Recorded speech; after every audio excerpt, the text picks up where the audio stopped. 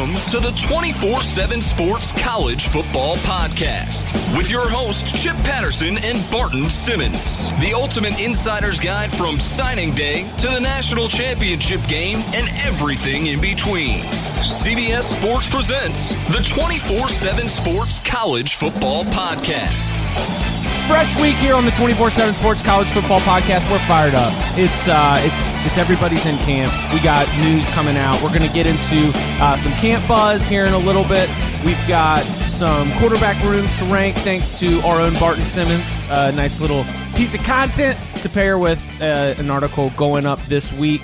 We're going to be ranking the best position groups in college football and, of course, our award-winning Question of the Day segment. You'll have to wait for that. Barton, how we doing, man? Fresh week. What up? It's fresh week, and this is exciting, man, because now we're at the point in camp where it's not just walkthrough stuff. Some names are starting to trickle out. We've got some real live news. We've got some real live emerging starters, all that kind of fun. So yeah, it's time to get into some actual discussion about what's going on, not just projection. Right, and we are, one of the challenges of trying to deliver the best content to you is sifting through the platitudes. And boy, you know what? Let's see. Let me see how many I can run off in a row. We've got great competition at every position. Let's see. Everyone's bringing a great attitude. We're ready for game one. We're already tired of hitting each other. All of the things that you want to hear from the coaches, we're all hearing it. But thanks to the good people at 24/7 Sports, there are boots on the ground all over the country, and we've got just some notes coming out that we want to be able to pass on to you, the good listeners of the 24/7 Sports Podcast. Barton, we're going to introduce the Camp Buzz segment. Players that are making a buzz. Camp Buzz. Camp Buzz. Camp Buzz. Talking about players that are buzzing. This is going to be an opportunity for us to check in and find out who are some of these players that are really starting to make a name for themselves, and then we will break down what it means. So, Barton, what's the first name that has been trickling up to the surface over the first few days of camp, stands out to you, and where are they coming from? So I'll give you two names that are starting to come out right now. There's a bunch. This could be a whole show about the names already, but let's pace ourselves. And I'll give you two. I'll start on the West Coast with Jalen Phillips at UCLA, who was the 24/7 Sports composite #1 player in the country last year. So we expect him to play well. He was the industry's consensus #1 player. This sort of long, athletic outside linebacker, and who's really kind of a rush edge guy. He's been absolutely killing it at UCLA. He's been unblockable at times. He's been chasing down the football down the field. He's been doing all the things we really expected him to do, but he showed up early. He was an early enrollee. He's worked hard, and he's right on pace. He's not behind pace. He's right on pace. And now all of a sudden that we've got actual scrimmage periods and competitive periods coming out of camp, it looks like Jalen Phillips is going to be an instant competitor or contributor. And that's big for UCLA, who lost Takk McKinley to a #1 or a first-round draft pick, to get another edge presence in that defense. That's the area of that's, and particularly up front. They're gone as Takk McKinley, gone as Eddie Vanderdoes. Yeah, dude. And just like that whole front seven, even like from 2 years ago when you had Miles Jack in there, there have been superstars up in the front of that defense, and now you start scanning for those names that we've recognized, and Jalen Phillips has nobody in front of him that he can't be able to surpass in the depth chart. Yeah, and. Again, I think Takk McKinley was so disruptive last year, and the one thing I do like about this UCLA team is I think they got playmakers at every level, and Kenny Young I think is a linebacker that's really good. They've got on the back end guys like Jaleel Wadoud, who I think are legit playmakers, and then if you get a real legit presence on the front on the edge, and not even just a guy that's even a third down pass rusher that can just disrupt the quarterback on those opportunities to get on the field. I think that changes things for your defense and makes everybody better. So that he is on pace and playing like a number one overall pick or number one overall prospect is I think really encouraging for UCLA and something that Texas A&M is going to have to really account for in that week one showdown. How do you when you've got these players that are like superstar, not just the 5-star, but just like the consensus top player in the country type guy, how much wiggle room do you give them in terms of the time that it's going to take? Like, do you think that with the early enrollee, like, are there 5-star players that the light bulb can come on week one? Or is it one of those things where normally they got to get a couple games under their belt before they really get a chance to shine? Yeah, we get to know these guys a little bit during the recruiting process as prospects, as people, and you have expectations that I think are unique to each player. For Jaelan Phillips, I expected him to be this good this early because he was an early enrollee, because he is really a smart kid, motivated, focused kid. He's got all the physical tools. He was already 245 pounds probably when he showed up on campus, and now he's already up to 255, 260. So he is that kind of a kid that I think had all those physical tools. But like, say, Felipe Franks, who was not a 5-star, but was a top 100 kid. But and he is 6'6" with 80-yard arm. The Florida quarterback. Quarterback. I'm not surprised that he has yet to see the field. I'm not surprised that he's taken some time to develop. We knew that. He played in a wing T offense for the first couple years of his high school career, and he was going to take some time to develop. So there, you alter your expectations. Now, every once in a while, you see a guy who you expect to get on the field right away, and he's taking his time, and then that's when you start to worry a little bit. But no, I think that Jaelan Phillips is an example of somebody that showed up really ready to compete. And I think there's a lot of those guys in this 2017 class that are going to be freshmen this year who are capable. A lot of those 5-stars, I think, are guys we're going to see right away make an impact, and Jaelan is probably going to make as big as anybody. All right, we got a double dose of buzz here on the Monday's edition of the Camp Buzz segment. The next one coming from Georgia. Who we got, Barton? Yeah, this one actually is probably even more important and more important to the program, and that's Andrew Thomas at the University of Georgia. Already hearing that he is the real deal at offensive tackle, and that's huge because anybody that saw Georgia last year remembers that was the issue. They had great running back talent. Their quarterback, a young freshman, was capable. Their defense was talented, but man, that offensive line was just flat out bad. And this year, they need some guys to step up. And I'll say this: Andrew Thomas and Andrew Thomas was one of the physically. We measured guys at the U.S. Army All-American Bowl last year. This is a kid that had like 36-inch arms and wore 325 pounds like it was 260 and just looked absolutely the part. And he was outstanding that week at practice at the Under Armour All-American game. We loved him. His high school competition wasn't quite up to par from a national perspective, so there were still some questions, like what's the transition going to be like for him? Well, he's catching on really quickly. He's looking great. He's probably the long-term left tackle for that program. Now, whether he can move into that left tackle role right away is to be seen. But let's say he can move into that left tackle role. Isaiah Wynn maybe kicks down to left guard. You got another true freshman that's competing for right tackle, Isaiah Wilson.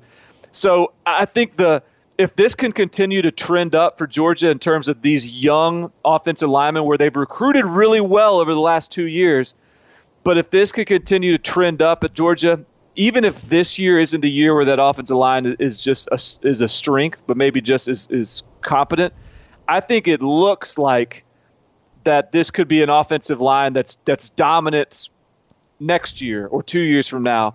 So I think in the long run, this is, things are looking really positive out of Georgia camp from an offensive line standpoint, and none more so than Andrew Thomas.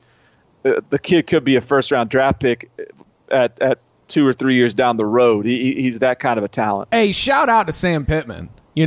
Just getting it done, working with them boys. Like that's that. Whenever you've got those players who all right, so Andrew Thomas, do you think that because his competition wasn't great, he missed the cut from being one of those top 32 players? Like because of his measurables and because of the way he was able to dominate the level he was playing, like everyone understood that he was Power 5, a Power 5 potential, but then maybe was like not quite rated on that 5-star level because of that. Well, I mean, he was, for our rankings, he was 37th in the country. So, I mean, he was right on the cusp of that 5-star threshold, which we cut off at 32. So, we had a long, hard talk and discussion about making him a 5-star. And a lot of that had to do, again, with what he did at the Army Bowl against all that elite competition where he was, head-on-head with best in the country. So, there were expectations for him, too. But I think this is another one of those guys where, hey, I wouldn't have been shocked if he rolled into town and needed a year to get settled and adjust. And it sounds like, whether he's a starter on day one, I'm not saying that, but it sounds like he's ready to play. He's going to play, and it's just a matter of when. Oh, man, and that's great news for a Georgia offensive line that desperately needs as many upgrades as possible. All right. Yeah. Well, go ahead. Well, you made the point, Sam Pittman, and I think he arrived at Georgia with a lot on his plate. I mean, he knew what his job was to get that offensive line better, and he's got a heck of a reputation around offensive line coaches, and I think they're on track. It's not going to be an overnight process, but I think that they're on track because they really have been recruiting well there. Hey, man, we got to be careful dishing out this positivity to Georgia fans, man. They're going to start talking national championship by the end of this podcast. Somebody's got to win the East, man. Someone's got to do it. All right, so this pairs nicely with a fine Zinfandel on the vine, but this pairs nicely with where we're going next, which is the quarterback room rankings. Now, we are recording this early Monday morning. I'm guessing the post is going to go up Monday, so by the time you hear this, you should be able to find it. Barton, this is you've got this separated into tiers. I'm always a fan of tier rankings over number rankings, particularly when you've got them separated. Do you want to introduce the tiers and give a little bit of explanation here? Because from what I can tell from the spreadsheet, we're looking at both the depth, the quality, the quantity, and of course the ability to have stars that can lead you to the top. Lots of different ways to break down essentially quarterback depth among the country, right? Yeah. So here's what the tiers I ended up landing on for the actual story. So the top tier is natty worthy no matter what, and that means you've got a quarterback as a starter that can win a national championship with you if you have the right people around him. And you not only have that guy, but you've got at least one backup that also is good enough to win a national championship.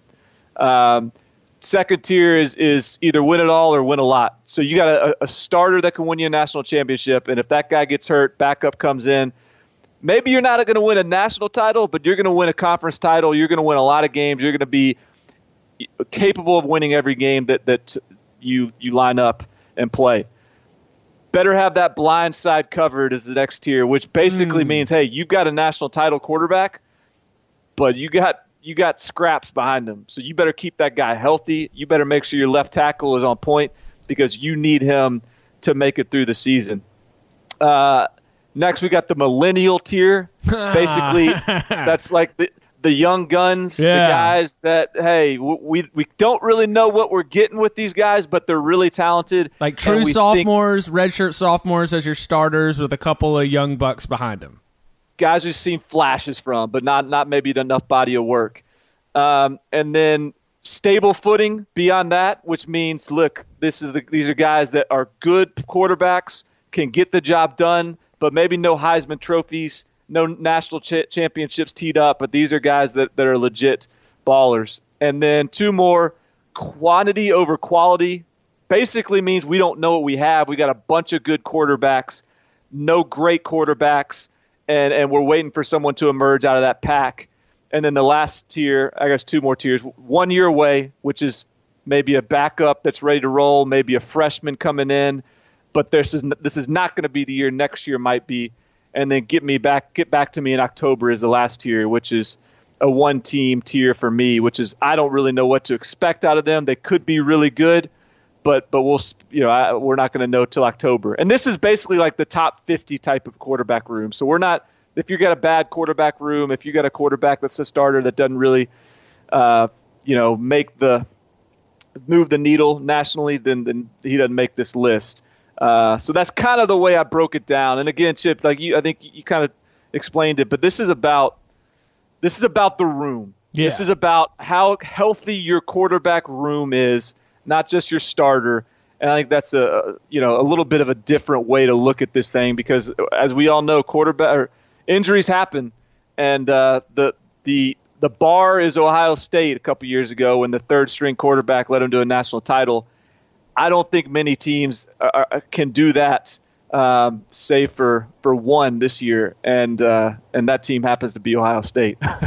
Okay, all right. So I've got a couple questions for each tier, team-related, player-related specifically, and let's start right there at Ohio State, because if I remember back, and I would need to check the tape, I believe that was Tate Martell the backup quarterback that you were the most excited about long term in this room. JT Barrett as a starter, Dwayne Haskins, Joe Burrow. Is that, if JT Barrett goes down late in the season, is that one of those things where you and others who have followed Martell closely are going to hope that he's in a position to see the field? No, actually, I don't think so. I think, and now any other quarterback room in the country, the answer would be yes. I mean, Martell is really fun to watch. He's one of the most accomplished high school quarterbacks of all time. But this is a room. I mean, if you watch the Ohio State spring game, JT Barrett was probably the third best quarterback in that game, between Dwayne Haskins and Joe Burrow, both slinging it. It's just a different type of quarterback. JT Is Barrett that because of the offense too? Like, just because it's Urban Meyer and the offense that he runs, that if he gets if he gets the right ingredients in a prospect or a college football player, then he's able to sort of fit the piece in just right, almost like a puzzle piece. Yeah, I mean, I think JT Barrett's been perfect for Urban Meyer for what, 3 years now, but this is. What's interesting about this situation to me is now they got Kevin Wilson, and Kevin Wilson will take shots downfield throwing the football, and the guys behind Barrett are better throwers, better downfield passers, but there's few guys in college football that are as difficult to defend than Barrett, because he's basically a running back at quarterback that can throw. So it's just, I mean, this room is so deep. Barrett has that. Haskins throws as pretty balls there in the country. Joe Burrow, I think he could play to like 80% of his passes in high school. The guy's like a machine.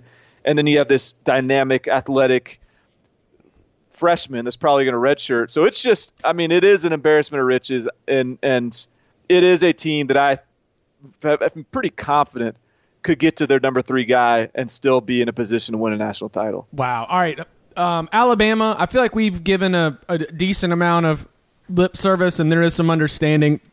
Jalen Hurts, sophomore, also the reigning SEC Offensive Player of the Year, a step forward as a downfield passer, and he might be damn near a Heisman winner. Tua Tagovailoa, a phenomenal talent. Either one of those, it seems like there should be some confidence. But at Oklahoma, there's a name that's right there where I don't wish any ill will on Baker Mayfield, but man, given the drama around Kyler Murray, getting to Texas A&M, leaving Texas A&M, landing at Oklahoma, he sits out. He was maybe going to play baseball for a second coming out of high school. It's been a minute, man. It's been a minute since we've seen Kyler Murray, and this is another question where, do you think that all of that time off is there any impact on a player? Like, when Kyler Murray steps back onto the field, are you expecting like definite progression from the last time we've seen him in competitive action? Yeah, I mean, I think that Kyler, like you remember when we saw him as a true freshman at A&M, and he was exciting, yeah, and dynamic, but he looked like he was in over his head. He was just sort of running around out there.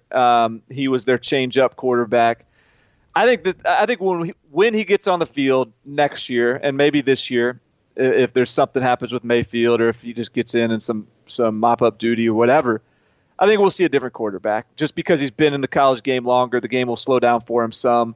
But he is – I think when we look at the Johnny Manziels, and we saw what sort of Shea Patterson started to look like last year, and I think Kyler Murray is in that mold. And keep in mind, this is what he had last 2 years of his high school career. He was like 32-0 with almost 9,000 combined passing yards, almost 3,000 combined rushing yards. Just has as accomplished a high school career as anybody I've ever covered. So back-to-back Texas State champs ain't nothing to blank with, you know?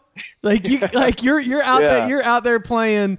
You're playing big boy high school football. You're the starting quarterback, and no one can touch you. Like that's the kind of thing that makes me excited because I don't know. Like when he came out there at Texas A&M, Texas A&M was just in such a bad spot. I mean, not that they're in a better spot, as we've talked about several times on this podcast. Not that they're in a better spot at quarterback, but I wanted so much more than he was ready to give me at that time when he was out there. But I feel like the ceiling is the roof, as my good friend Michael Jordan would say.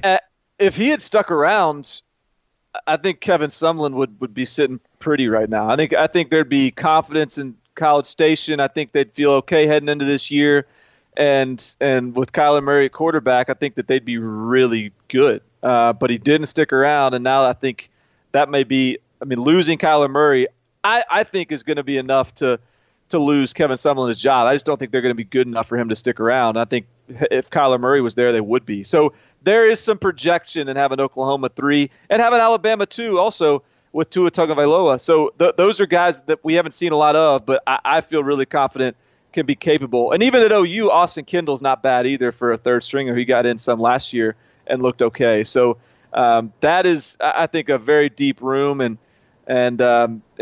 that's sort of, those are the three to me. Yeah, that's the top tier. I agree with you there. All right, so there's one school in the one quarterback that can take you to a title, one quarterback that might be able to get you to that Big Ten championship. Just Moxie McSorley right there at number one. Trace McSorley. I like that name. Yeah, not Moxie McSorley. Moxie McSorley. Yeah. And then we got Tommy Stevens behind him and Jake Zimbiek. Yes, and this is more about a Tommy Stevens play than a Zimbiek. I don't know if we know a lot about Zimbiek yet, but shoot, I don't know much about Tommy Stevens. Educate me. Yeah, well, this is. I mean, I guess not a lot of people outside of maybe State College do, but he's legit, and Penn State coaches love him. They think that they'd be really comfortable with him in the starting role. He's a bigger version of McSorley. He's stronger. He's the type of guy you can throw in the game as a receiver if you wanted to, and throw it to him. So maybe not.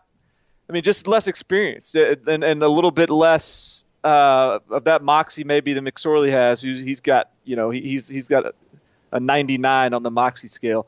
But I think Tommy Stevens is a kid that jumps in there, and when McSorley's gone, whenever that is, Penn State does not miss a beat. So that is another one where maybe not a lot of people know how good Tommy Stevens is, but they love him inside the Penn State coach's office. All right, watching the blind side, protecting the offensive line, there are 14 schools that are in this tier of your starter could take you to the title, but man, you got to keep them healthy. I want to focus on 5 that are national championship college football playoff teams in the eyes of us, in the eyes of the preseason coaches poll, in the eyes of all of the projected playoff brackets. Oklahoma State, USC, Florida State, Washington, and Auburn.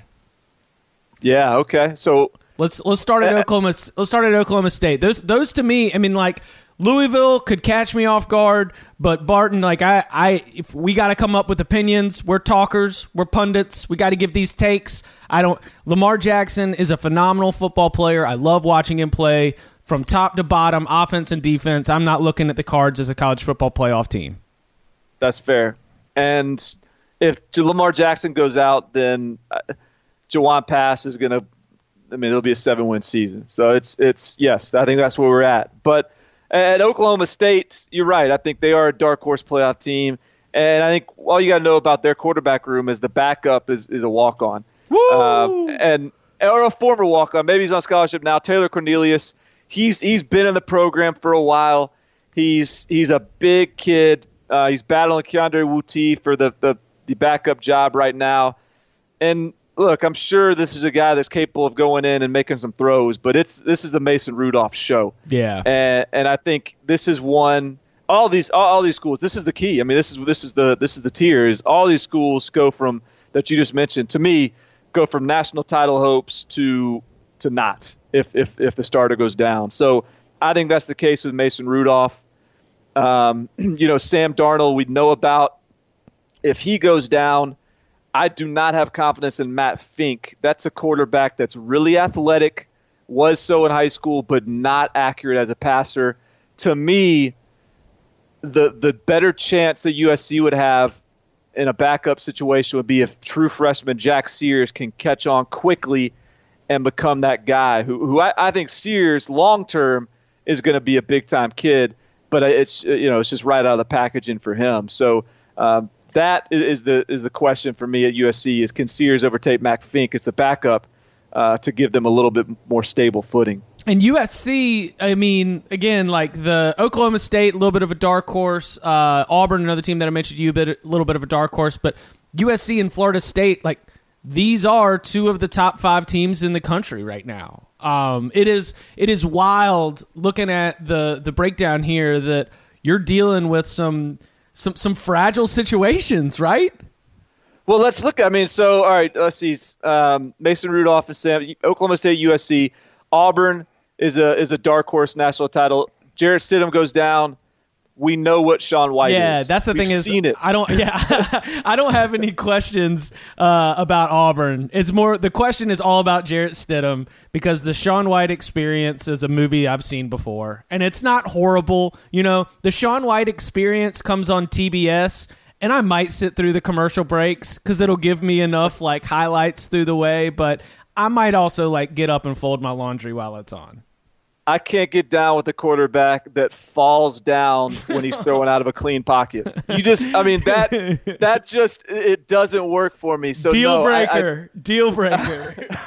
Sean White is I'm not buying that. DeAndre Francois goes down, then you got JJ Cosentino stepping in, who's his relief experience is limited at best and hasn't been anything to write home about. I think that's another one where at Florida State, it'd be great if a guy like James Blackman, a true freshman, stepped up and really progressed over the course of the early season and became that backup. Just because, hey, JJ Cosentino is going to come in there and maybe deliver the wins that you're supposed to have, but you get him in the playoffs.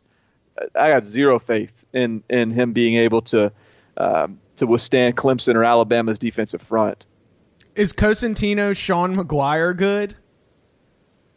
I don't think he's Sean McGuire good. Ooh. Sean McGuire could at least start some games. I don't know. I mean, Sean McGuire was a very good backup quarterback and then eventual starter after the Everett Golson experience ended. And by the end of the season, Sean McGuire kind of had it rolling, and having Travis Rudolph on the side didn't hurt his experience at all. But I thought that Sean McGuire across his career in multiple starts, including in some big games, was a very, very good backup quarterback for Jimbo Fisher. But would you put a DeAndre Francois, Sean McGuire tandem above this tier? Do you think Sean McGuire can do anything more than just win you the game you're supposed to win? Beat Boston College for you? They would not. They would maybe be able to join Penn State in that starter can get you the national title. Backup might be able to keep things on the rails through the beginning of December. Yeah, and I don't know if I'm on that. I'm not sure if I'm there, even with Sean McGuire, and I'm definitely not there with Cosentino. So that's to me is, and that I think Florida State and that the biggest question for them is what is that offensive line going to look like? Because man, Deondre Francois can't have another year like he had last year. Took a beating. Oh my goodness, he took. So that. To me, the moral of that is like let's keep our boy DeAndre Francois healthy this year. All right, and then what about? All right, so KJ, I feel like KJ Carter-Samuels has been at Washington since like Rick Neuheisel was the head coach, right? I mean, he's been there for a minute. I think he's only a junior still. But he's actually, when you look at this list of backups, KJ Carter-Samuels and Tyler Hilinski are the two that have thrown for the most yardage. And by that, I mean KJ Carter-Samuels thrown for like 250 and Tyler Hilinski's thrown for like 400 in backup duty. So those are the guys that are the most experienced for the most part. But I don't think that either of them are guys that are going to, again, win you any game you're not supposed to win. And, so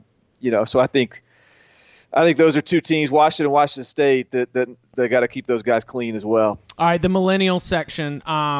We got the names that the SEC fans know well: Jacob Eason, Shea Patterson, Jake Bentley, Shane Buechele up there. You got Brandon Wimbush at Notre Dame, Justin Herbert at Oregon.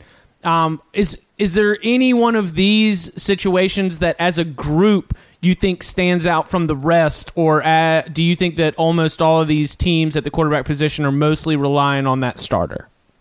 Well, I think they are. It's interesting. I think all these backup situations are manageable. I think Georgia's got the best situation right now because they've got not only they have Jacob Eason, but Jake Fromm really looked sharp in the spring game, and he is a really highly touted kid. He was great in the Army Bowl. He's a true freshman. I think they'll be okay if he steps up and it has to play. The other one I think that is interesting is Ole Miss. Shea Patterson is the starter, and he can't get hurt. But if he does, I haven't seen much of this kid, but Jordan Teamu, who's their JUCO transfer from New Mexico Military Institute, threw for like 330 yards a game last year in the JUCO ranks. So he could be like a Gerard Evans that comes in and is capable. I just don't know. I haven't watched him enough, but he is, I think, if not for him, I mean, I have their other backup quarterback. They've moved to tight end. Alex Fanil, who's their other true freshman that came in, is not at all ready. So I do think that if not for that JUCO transfer, Ole Miss would be in bad shape with a quarterback that likes to run a lot. So that would be one to watch. And then I'd also mention Shane Buechele and Sam Ehlinger, who is a highly touted kid behind him. So there's some depth there as well. But yeah, Chip, I mean, I do think all these guys are need to stay healthy, and just for their development standpoint, because I think as they stay healthy, they're going to get better, and their team's going to be in better shape late in the year. Because these are all, I mean, this is a group of guys that could all be, first-round draft picks potentially. I don't know if Shane Buechele has those physical tools, but he's got some other tools that make him pretty special. There's all right. So if you're a fan of Arkansas, Missouri, Nebraska, Toledo, Duke, Memphis, BYU, Houston, Middle Tennessee, Colorado State, Boise State, NC State, or Kansas State, congratulations. Solid.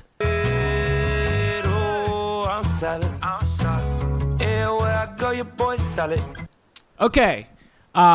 the 1 year away, we've got teams that have potentially high expectations. Michigan, Stanford, certainly teams that are not the favorites in their conference, but ones that should be considered contenders to be able to win their division and maybe even their conference title. Definitely ones that could beat anyone in the conference. Virginia Tech, again, like, who knows what's going to happen in the Coastal Division, and certainly Josh Jackson or the way that quarterback position under Justin Fuente, the way it rolls out is going to impact the Hokies in a big way. Barton, let's start with Michigan. We got Wilton Speight. We got Brandon Peters. John O'Korn. Man, John O'Korn. That's, yeah, man alive. All right, the Wolverines at the quarterback position. It's a position where, like, I feel like Jim Harbaugh really just wants to clone himself out there. Like, that's the bar. It may be higher in his mind for that position than there are at nearly half of the other Power 5 teams around the country. When you say that the Wolverines are 1 year away, what about this room, about this group, has you slotting them there?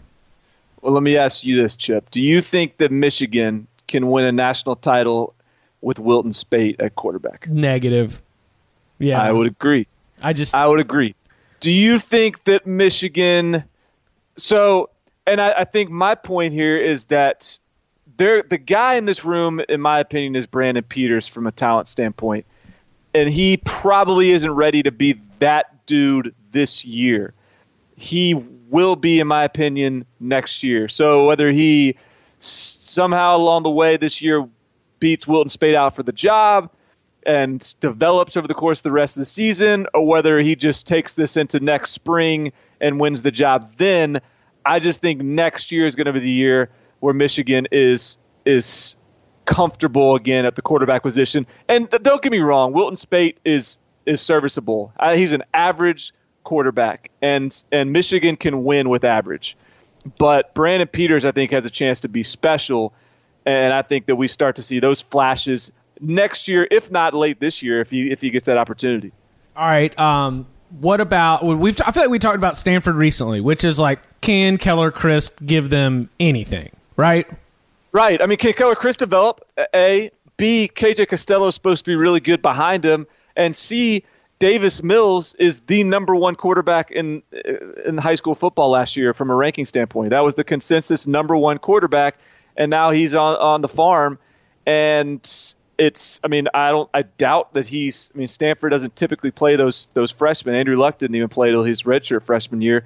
So I doubt this is Davis Mills' year, but in that 1 year away vein, look, maybe next year is the year that Davis Mills is able to compete with Costello and Christ, and maybe he wins the job. But I think next year is the year, whether it's because of a more experienced Christ, a KJ Costello that wins it out, or Davis Mills, they'll be in a much more effective place next year in terms of having a guy that can not just be serviceable, not just not lose them games, but a guy that can win them games at the quarterback position.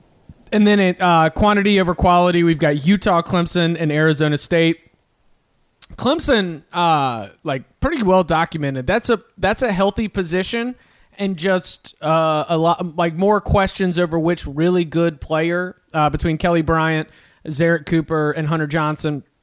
Zarek Cooper and Hunter Johnson both being freshmen, both getting some really good reports coming back from the time that they've spent on the limited time that they've spent on campus and around the team. Utah's got Troy Williams back, but then Tyler Huntley and Cooper Bateman, the former Alabama quarterback, behind them. We expect.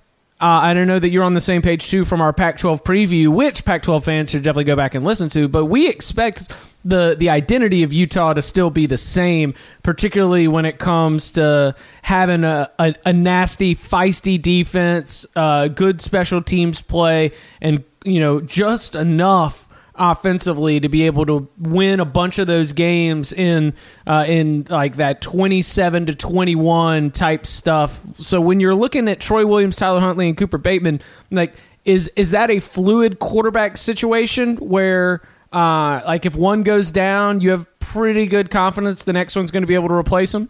Yeah, Utah was a tricky one to peg, and I do think keep in mind that this is a new offense at Utah, so they're expecting to open it up and be a true spread team, throw the ball around. So they could put up some more points this year, which will be interesting to see how that affects their defense. But in some ways, I don't know that I have a lot of faith in Cooper Bateman. I think he's good, he's serviceable, he's athletic. But to me, it's about Troy Williams and Tyler Huntley. I think the fact Cooper Bateman has started at Alabama, it gives you a good third-string guy.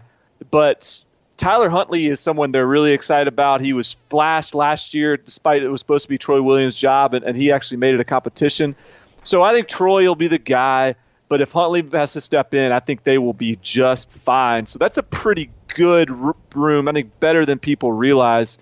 And before we hit on Clemson, look, I think Arizona's room is fascinating. Arizona State, yeah. You got Manny Wilkins, you got Blake Barnett, who, they have 4 quarterbacks that started games in 2016.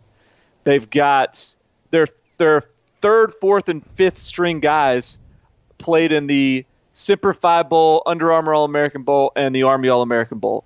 Their 2nd stringer, and Blake Barnett, was a 5-star kid out of high school. And their projected starter, Manny Wilkins, is sort of the one guy that's got the most experience. But that room, it's just, they got all these arms, and none of them have proven to be any better than good.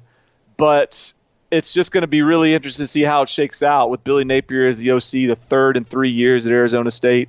It's just a weird room, and I'll be interested to see if somebody can get out of there with, and finally start looking good. Tigers, though, we feel like I feel very confident in what Clemson can be at the quarterback position. Like I think that with so much.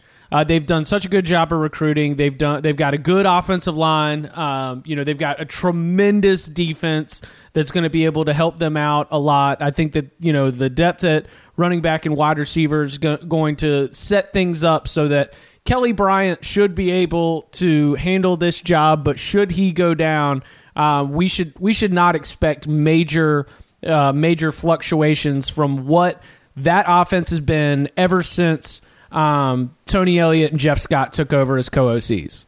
I agree. And I think we need to be careful not to overthink things with Clemson, because it's easy to say lack of experience at quarterback. There's so many questions at quarterback. But ultimately, the D-line is still there. The receivers are still loaded. Their offense is still the same system. So, yeah, I think they'll be fine at quarterback. It's just right now it could be one of 3 guys. So how do you even rank this group? But yeah, I'm betting by midseason this is a upper tier quarterback position at Clemson, and I bet you that's going to be Kelly Bryant at the helm. Greg Schiano made some headlines over the weekend.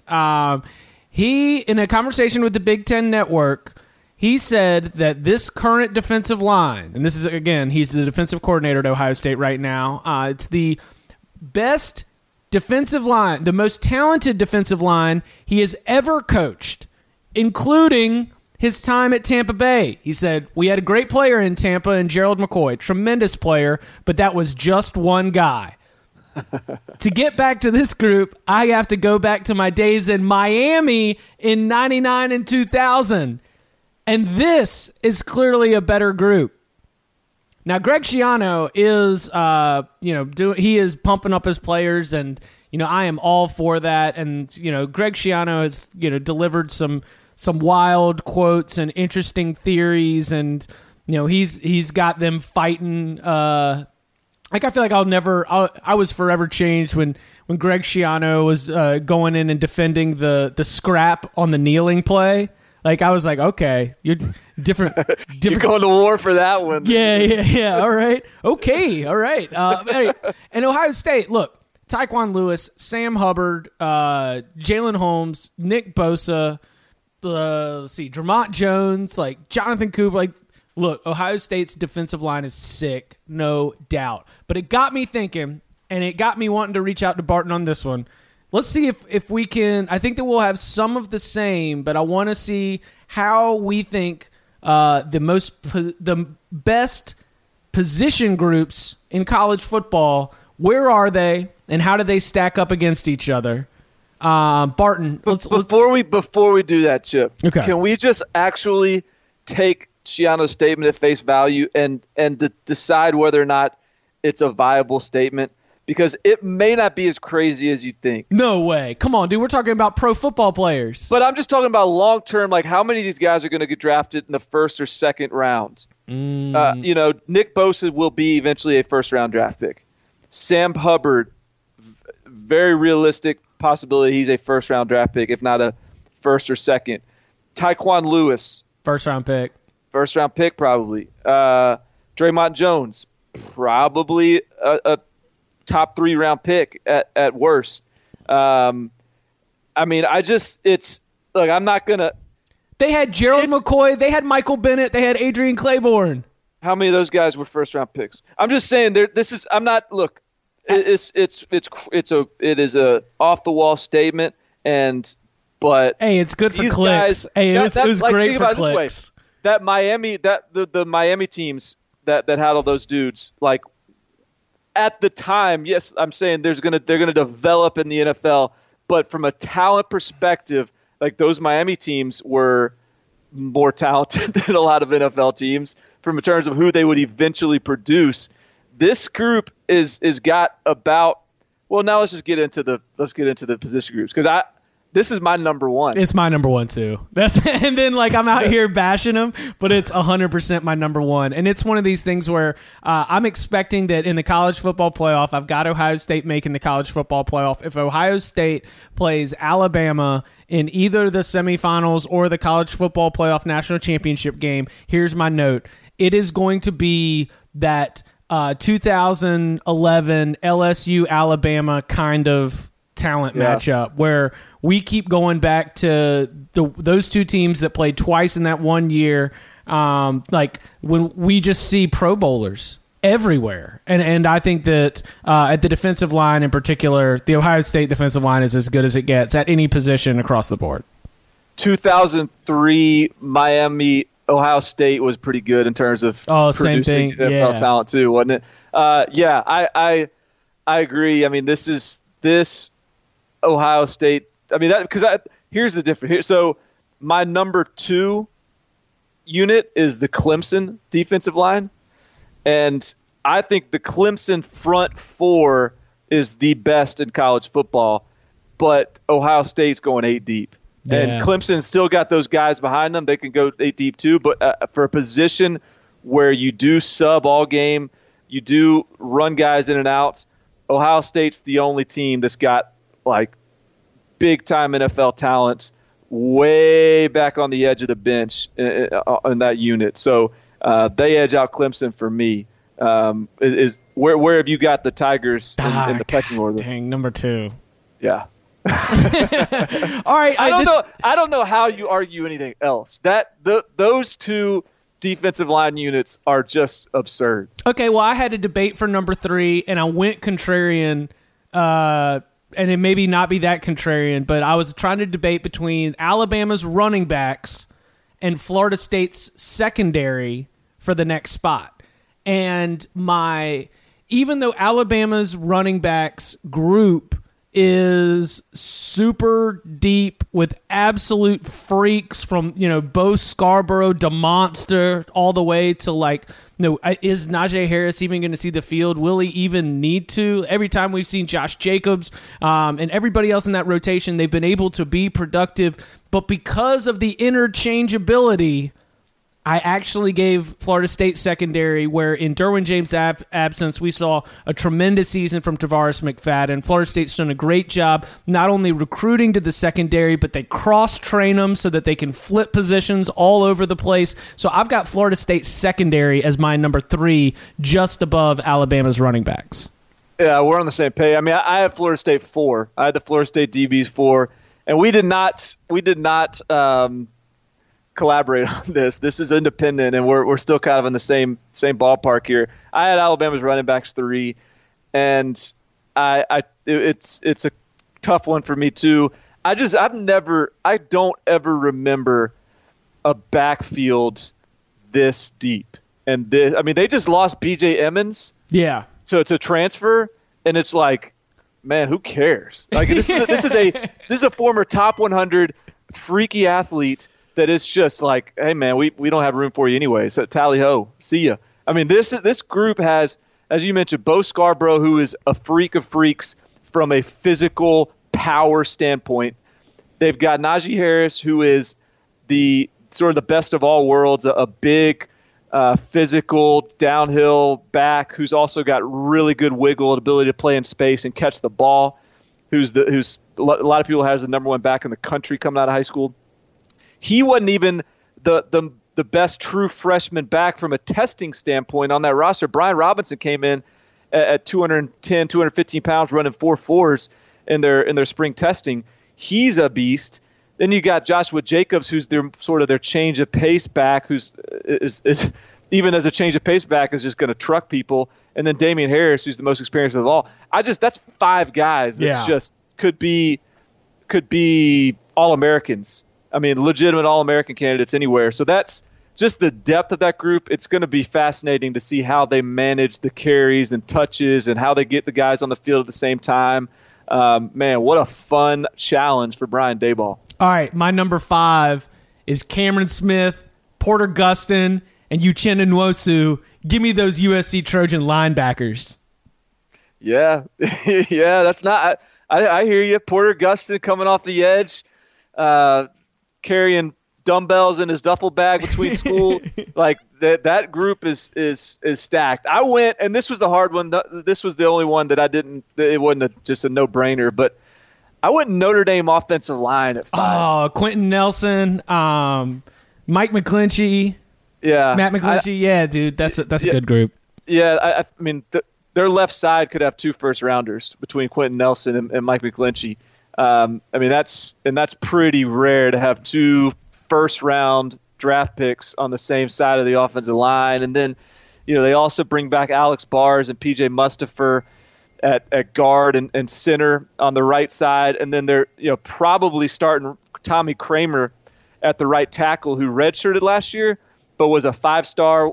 And in my opinion, is as talented as any of these other guys too. So that's just a product of really good recruiting and really good coaching. Harry Hiestand is one of the best in the country, and I think that is a reason why this Notre Dame team is going to really surprise some people. Just missed the cut for me, but that I couldn't slot them above USC for my top 5. I had NC State's defensive line led by Bradley Chubb, Kentavious Street, deep group. I had Auburn's running backs, Cameron Petway and Kerryon Johnson, as another group to keep an eye on. And because you have done such a good job of keeping me on my toes and challenging me, I've had to spend some time digging back into Oklahoma because I feel like that team I have been a little bit down on, and Barton, I trust your opinions. So sometimes when I hear and see a little bit more confidence, I've been digging back into it, and that group led by Orlando Brown, or Oklahoma's going to be really good on the offensive line. Not good enough to jump over a Florida State secondary, Alabama running backs, or USC's linebackers, in my opinion, but certainly worth noting among the best position groups in college football. Yeah, I would throw Oklahoma State wide receivers in the conversation. Yeah, I think that's going to be a really, really good group. They've got James Washington, Jalen McCleskey. They got the kid that transferred from LSU, Tyron Johnson, Marcel Aitman, who didn't play last year, injury. He's back. So that group is deep. Alabama, Stanford's linebackers loaded. Alabama, Stanford's DBs loaded. Those are 2 groups I love. So it's I'm going back to our quarterback room talk, man. If Stanford can get something out of Keller Crisp or whoever else, man, I keep on thinking they got a chance to be really good. All right. And our award-winning segment, closing segment, question of the day, Hard Knocks on HBO starts up this week.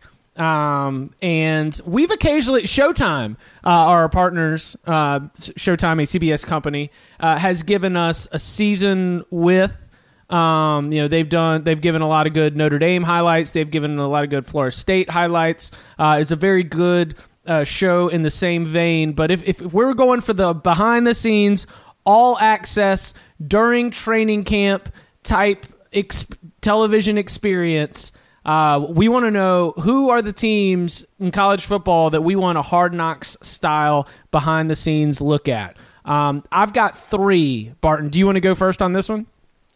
Okay, so I've got a sneaking suspicion that we have the same one, at least for one of the 3. All right, tell me if I'm on track here, because this is Hard Knocks is all about drama. Look, you're gonna get your football fix at any locker room in the country. I could be entertained by watching, Hendersonville High School down the street and their Hard Knocks, just because you're just getting that little football fix, that camp fix. So the differentiators is, where do you get the best entertainment value? I'm going to FAU and Lane Kiffin. Oh, yes. Are you with me? Oh, I'm with you. I totally whiffed on this. I've got 3 Power 5 programs, and I've got some decent reasons for all of them, and I completely missed out on the entertainment that could come from Boca Raton. Just with Lane, right? Just with Lane alone. And the staff is just a bunch of renegades. You got Kendall Briles, who couldn't get a job anywhere else. You got Lane's brother, Chris Kiffin, who's got his first DC job. You even got Monty Kiffin as an analyst in the back room, just kind of Monty being Monty. You got the youngest position coach in college football, and Clint Trickett. It's a band of misfits, but it's going to be entertaining. And Lane Kiffin does not care about anything. He is unfiltered. So that would be my pick. Just to that would not only keep me entertained with the football stuff, but I think it'd keep my wife on board to watch it with me. All right. I had as my number 1 the Stanford Cardinal, because I have a sneaking Stanford, because it's a private school, and because they're able to establish some privacy across the boards. I feel like I don't always get to see everything that's going on behind the scenes, but I have a sneaking suspicion, Barton, that they got real live robots in that facility somewhere training these dudes. Like I really think that, like, with all of the artificial intelligence advancements, like, they all might be wearing VR headsets. They all might have specified programs getting them sharp, getting them to break down opponents' film. I just think that if you were a fan of technological advancement within sports, particularly in college football, I just think that you're going to get some incredible footage. And I think that David Shaw is a sharp guy. I would take David Shaw's explanation of what they do and why they do it. The little confessional shots where it's like him explaining something and then it ends up being a voiceover of showing the players going through it. Like, give me that all day. I really want to see Stanford. And the great thing about David Shaw is he is really smart and he is really measured in what he says. But I think more so than most other coaches in college football, he's also honest. Yeah. And I really like that about David Shaw is when he talks, you actually gain something from listening to him. Like, he actually imparts information. He's not just spitting cliches. So that in that sense, I'm with you, man. I think that would be fascinating. My second one that I would mention, this would either be the most boring or the most interesting one in all of college football. I just can't decide which, is Kansas State. I think watching Bill Snyder operate would either be incredibly boring or fascinating, because he's just does things different than every coach in college football. He's so old school.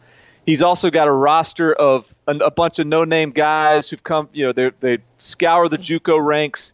These guys have unique backgrounds. They always find kind of weird ways to win.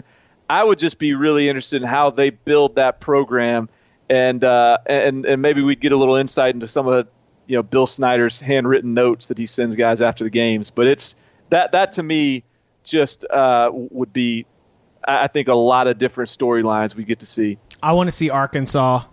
I want to go all access with the Brett Bielema experience. I want. You know what? And this was the other thing I had written down for Arkansas is, on the off days on these shows, sometimes you get to follow the players. I think going like hunting with Arkansas's offensive line could make some really good entertainment. No question. And go to like the Catfish Hole or whatever that restaurant is that they're always talking about down there. Yeah, there's there's probably enough to do in Fayetteville to make it interesting, but not enough to do to where they can't. They're still going to have to get creative. Oh, no, and have yeah, some, and have some fun with it. So I'm kind of country. That would be fun. I'm not country, but I enjoy the country experience, and I enjoy like jumping on board with some people that are about it. Like you get out into the middle. I was up at a farm out in Person County, North Carolina this weekend, where it's like, oh yeah, we've got all these acres, and it's kind of create your own fun, and I had a great time. Like that's like I want to have that experience. All right, Chip the country. Yeah. So my next one is I mean it's cliche, it's easy, but Alabama. I got to see Nick Saban behind the scenes. I got to see. That's a secretive program. How do they operate? How does that whole infrastructure work? And let's see a little personality from Nick Saban that when he's not in a press conference. I just think if truly that would be my number one pick because they've done it better than anybody else. I just want to see how it operates. I want my last one is Miami, mostly because Chad Thomas, very talented and extraordinary defensive lineman for the Miami Hurricanes, is also a music producer who has a production credit on Rick Ross's latest album. So if I could get, as one of my side storylines, Chad Thomas in the studio with some of Miami's best rap talent, I think that would be a great way to see how NCAA athletes are making a name for themselves on and off the field. So Last Chance U, one of the great things about Last Chance U is not just that's the Netflix show about East Mississippi Community College. It's not just the players that you meet in the show, but what's interesting about it is all the locals. What they call in the most recent season, they had a guy named like Hillbilly Bob or something. I mean, that's not his name, but it was like he's the guy at the local store that loves East Mississippi and talks about him and all this stuff. The extraneous characters in the University of Miami one would be phenomenal. Oh yeah, you got Uncle Luke from 2 Live Crew. You've got all these other sort of local handler types that have been hanging out with these guys throughout their high school career that would just be around the program. That would be entertaining. No doubt. All right, who's your third one? That's my 3: Alabama, Kansas State, and FAU. Those are mine. Awesome. He is Barton Simmons. Follow him on Twitter at Barton Simmons. You can follow me at Chip_Patterson. Make sure that you subscribe to the 24/7 Sports College Football Podcast because subscribers get them first. As soon as we hit publish, they go ding and they pop up right there on your mobile device. Sometimes the iTunes page takes a little while to refresh, so make sure that you subscribe so that you don't miss a single beat. We will be back with a new show on Wednesday, another new one on Thursday. We got guests coming. We got more camp buzz. Barton, thank you so much. See you.